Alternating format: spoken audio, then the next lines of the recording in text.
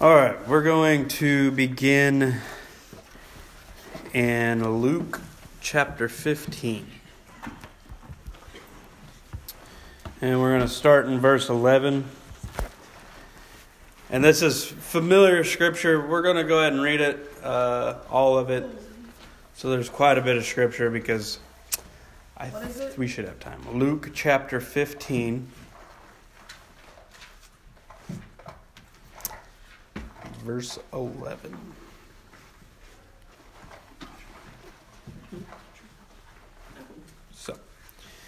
And it is the parable. Luke 15. We're going to start in 11. But it's, I guess it doesn't really say it's a parable, but it is the prodigal son. Everybody's pretty familiar with the story, but we're going to go ahead and read it so that we fully understand it. And it says in verse 11, "And he said, a certain man had 2 sons, and the younger of them said to his father, Father, give me the portion of goods that falleth to me. And he divided unto them his living. And not many days after, the younger son gathered all together, and took his journey into a far country, and there wasted his substance with riotous living.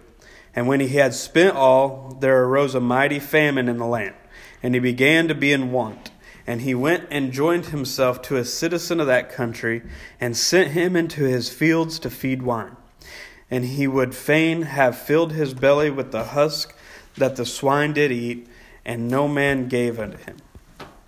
And when he had come to himself, he said, How many hired servants of my father's have bread enough to spare? And I perish with hunger. I will arise and go to my father, and I will say unto him, Father, I have sinned against heaven and before thee, and am no more worthy to be called thy son. Make me as one of thy handservants.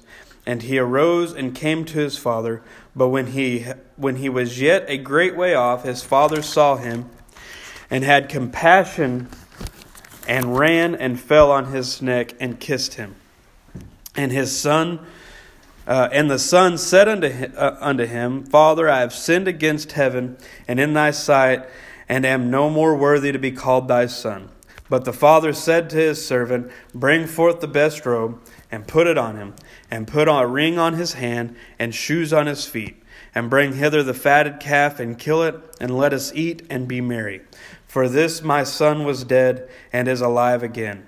He was lost, and is found. And they began to be merry. Now his elder son was in the field. And as he came and drew nigh to the house, he heard music and dancing. And he called one of the servants, and asked what these things meant. And he said unto him, Thy brother is come, and thy father hath killed the fatted calf, because he hath received him safe and sound. And he was angry, and would not go in. Therefore came his father out, and entreated him. And he answering said to his father, Lo, these many years do I serve thee, neither transgressed I at any time thy commandment, and yet thou never givest me a kid, that I might make merry with my friends. But as soon as thy son was come, which had devoured thy living with harlots, thou hast killed for him the fatted calf. And he said unto him, Son, thou art ever with me, and all that I have is thine. It was meet that we should make merry and be glad, for this thy brother was dead and is alive again, and was lost and is found. Most of the time when we hear about the prodigal son, obviously they're referring to the prodigal son. When people read this scripture, when people teach or preach on it, the majority of the time you're talking about somebody who has sinned, turned away from God. Not just from sin, but has completely turned from God, ran from God, backslidden, and rejected Him, and came back and returned. That's usually how we hear it preached. But what we're going to focus on mainly is that brother, the brother of this prodigal son. Because this man was in his father's house the entire time, right? He never left. He said that he never transgressed against his father. He said that he never did anything wrong, but stayed there, and yet the Father never gave him anything. Never gave him so much as a kid, which is just a baby goat. Never gave him anything like that for him to go and have a party. And yet he stayed there this whole time. His son leaves, basically wastes all of his inheritance, and then comes back and his father throws a great big celebration for him. And he's angry at this. So what we see here is a man that has stayed faithful to God to some extent. In his own eyes, he's stayed faithful to God, and looks to somebody who is returned to the faith, returned to Christ, and he's angry. That's the image that Jesus was trying to get across, right? That somebody that has been serving God and now is angry because somebody has returned. And I would say that we find ourselves a lot as servants of God, as children of God, that come and are faithful to Him. And we see that, and we get a mentality that nothing that God has is ours, and that we have to work for everything. This son was out in the field, and he was, or the brother of the prodigal son was out in the field working, right? He was doing what he needed to do, making provisions for himself, working for his father, doing everything that was expected of him, and yet he never understood that everything that the father had belonged to him, right? You don't hesitate to go into your parents' refrigerator and grab food, right? For the most part. I hope you don't have to, because that's not a very good house to live in. But if you're comfortable and you know that everything that belongs to your parents belongs to you, you understand that what Jesus is trying to show us is that in that part is that this man did not understand that everything that belonged to his father belonged to him. At any time he could have went and got a kid and threw a celebration. Is basically what this father is telling his son, is that at any time you could have went and got this. You could have gathered this up. You could have had a party. Everything I own belongs to you. You could have went and got the fatted calf. We could have butchered it for a celebration. Everything I have belongs to you, is what he tells him. So what do we see? How do we relate this to ourselves? Because we come to church and we're faithful to God in many ways. We may not be perfect, and that's not what he's speaking of. But we may not be perfect, but we find ourselves faithful to God. We think we see ourselves as trying to do what we can. We're out in the field working, trying to minister the Word of God in any way we can. Witnessed, be a light in this dark world. We're attempting to be like Christ to this dying people, right? So we look at that, but what we find ourselves a lot of the time is we don't trust that everything that belongs to God belongs to us. So then we find ourselves looking around, right? We find ourselves looking to other things. We don't realize that there's joy in the Lord. We don't accept that. We don't receive it. We don't realize that there's peace in God. And we begin to look to other things. And I'd like to tell you about this crazy dream I had the other night that may help us understand what God's trying to show us. But anyway, so I had this dream that I was with some people, and I don't really know who they were, but we were at an ocean, or at least a large body of water, large enough that it had waves. And that we were at this seashore, and these people that I was with, for whatever reason, was scuba diving. They had the scuba gear, and there was caves in the water, and they were swimming in these caves, checking it all out. And I remember just thinking, I'm not interested in doing that. That seems pretty dangerous, but I'm going to watch, And anyway, so we come to this other one, and they kind of had a guide with them, showing them where these caves were. And then he points to this other cave, and he's like, there's this one, but it's kind of sketchy. He's like, that one's pretty dangerous. So what I seen there was, and these people that I was with, they were like, oh, okay, whatever, we're going in. So they dive into this cave, and it was right at the edge of the water, and you could see inside, and it was just this small, just big enough for you to get into, opening, and it went at a pretty steep angle down. But what I noticed when I looked at it, that it wasn't like a rock formation, but it was just a hole in the sand. And I remember thinking, wow, that is not the place you want to be, because sand inside water just collapses, right? Anybody that's ever been around it, it is not solid. And they go in there, and sure enough, they get in there just far enough to be out of sight, and then you see the sand just falling on. And I'm like freaking out, and I'm like, man, we've got to help these people.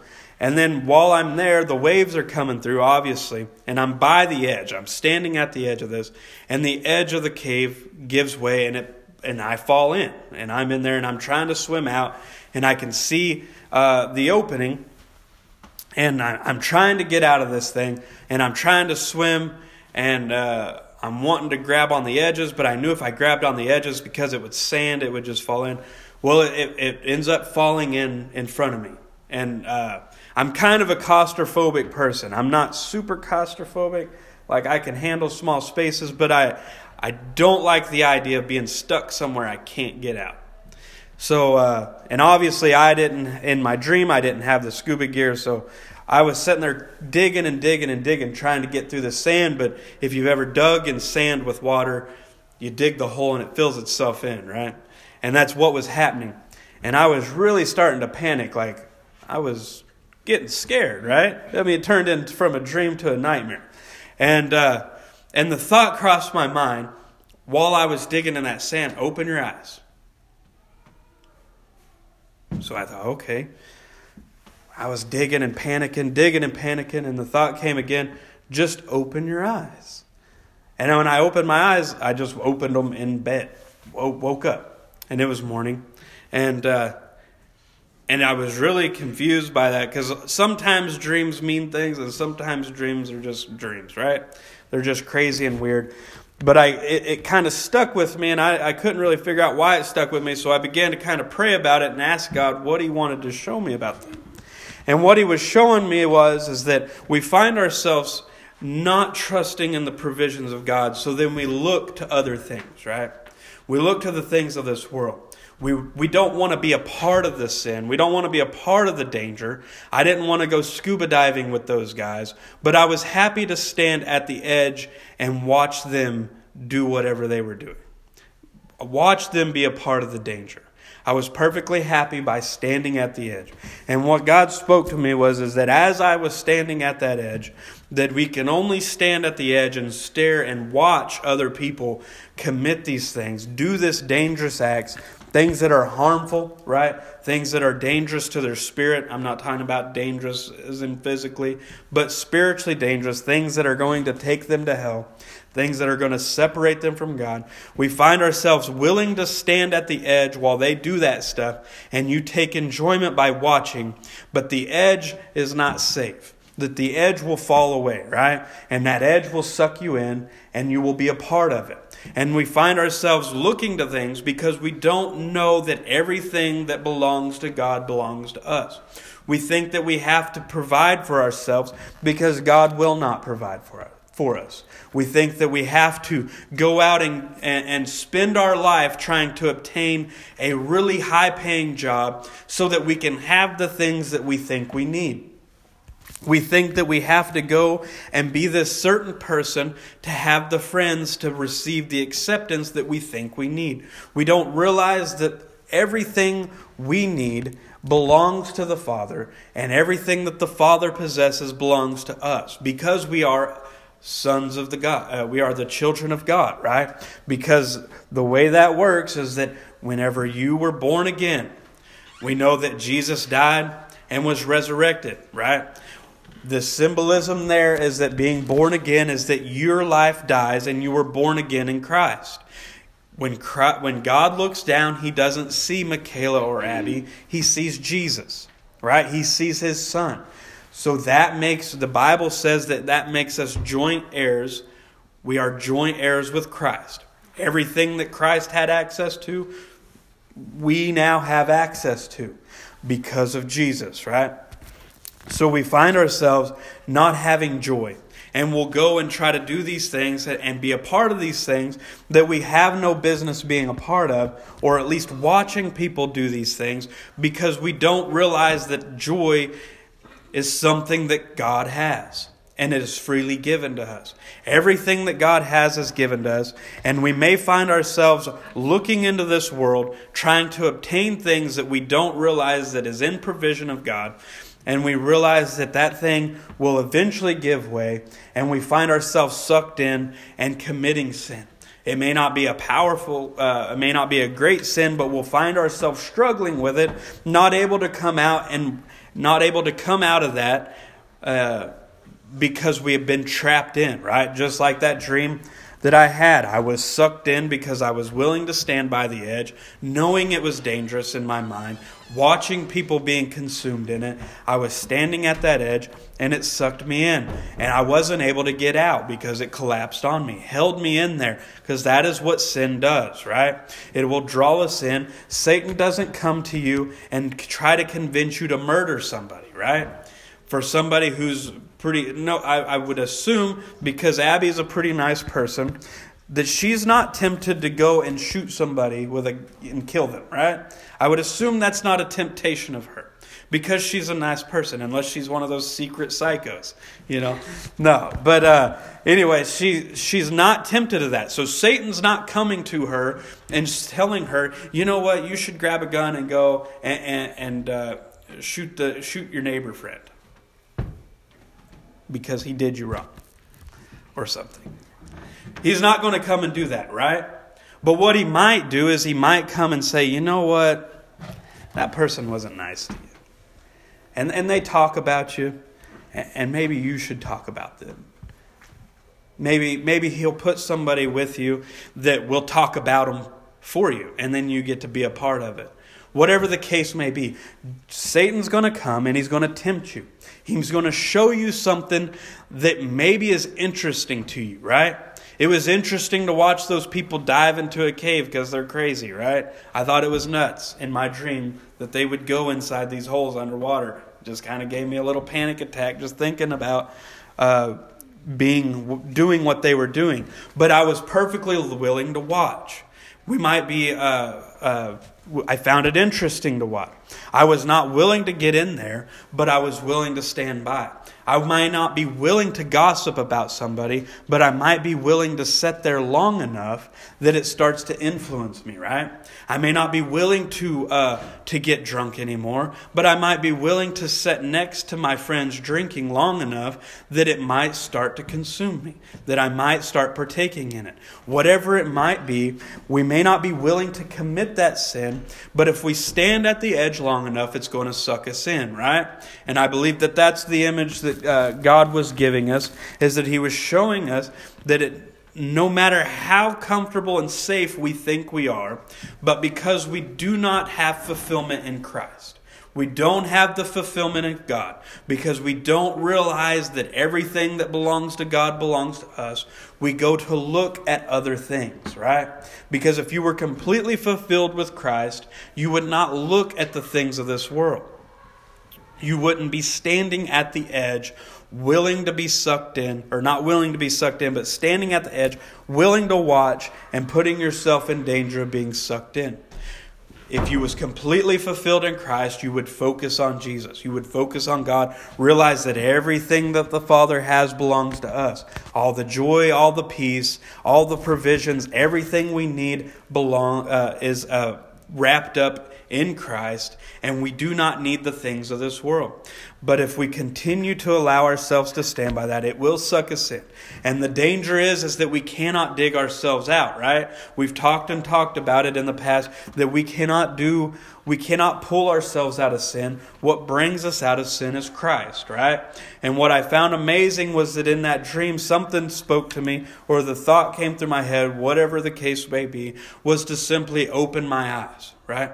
I just needed to open my eyes. And when I did, I found that I was not in that position, but I was safe at home, right? I was in my bed. It was morning time. I was not being consumed by this.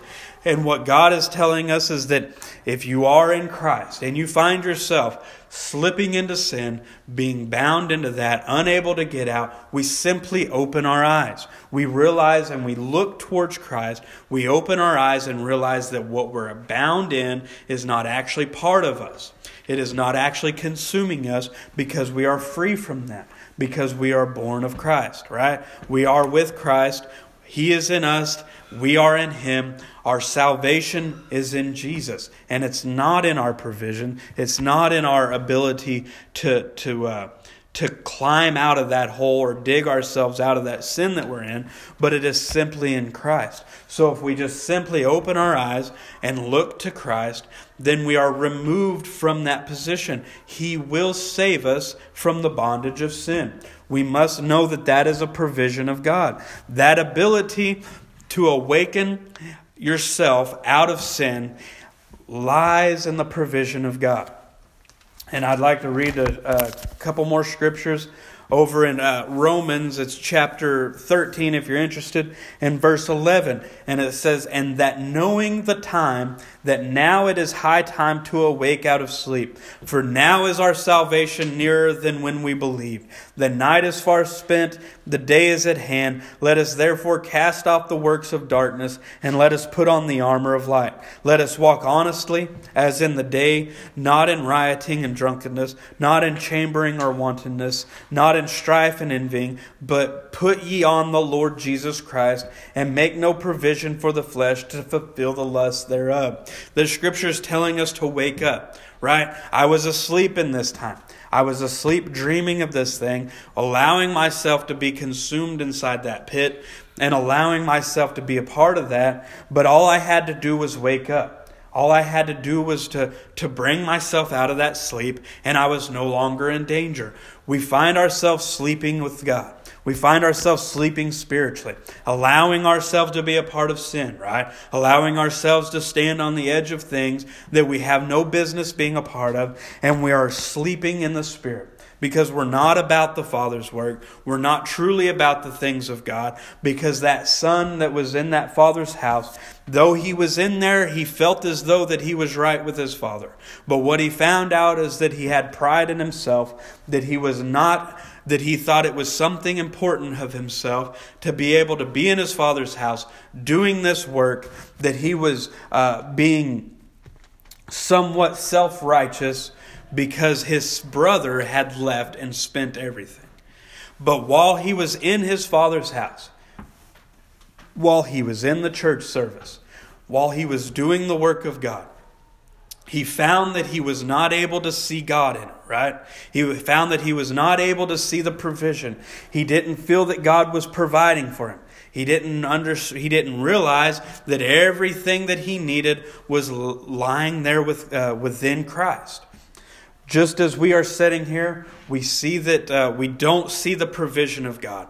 We don't see what it is that He's leading us into. And we're spiritually asleep, not able to overcome the things of this world. We find ourselves consumed with social media, consumed with sinful things, consumed with the stimulations of this world, drawing us away from the things of God. And it's the scripture here is telling us to wake up. Simply, right? It says to now it is time to awake out of sleep, for now is our salvation nearer than when we believe. These are people that believe in God. It says right there that it says it's nearer than when we believe. The night is far spent, the day is at hand. Let us therefore cast off the works of darkness, and let us put on the armor of light. How do we do that? He said that we must wake up. When we must wake up in order to cast off the darkness and put on the armor of light. Let us walk honestly as in the day, not in rioting and drunkenness, not in chambering and wantonness, not in strife and envying, but put ye on the Lord Jesus Christ. How are we going to keep ourselves away from these sinful things that it talks about? How are we going to keep ourselves from standing on the edge of pits that are going to suck us in? And it isn't because we're going to be good people. It isn't because we're going to attend church. It's not because we're going to be able to. We're going to do the things that God has said is good to do. But it's because we put on Jesus Christ, right? It is not because we're going to be great people. That son thought he was something special, but he never even understood that everything that his father had belonged to him. It was whenever the son that left, it was when the prodigal son that left and lost everything, and he opened his eyes and realized, I need to return to my father, because everything I need, my father has. I will be safe in my father's house. And it was when he opened his eyes, his brother was able to stay inside that house, never leave, and his eyes were closed the whole time. He was sleeping the entire time. He didn't realize that the provisions his father had were his provisions himself. Everything that his father had belonged to him.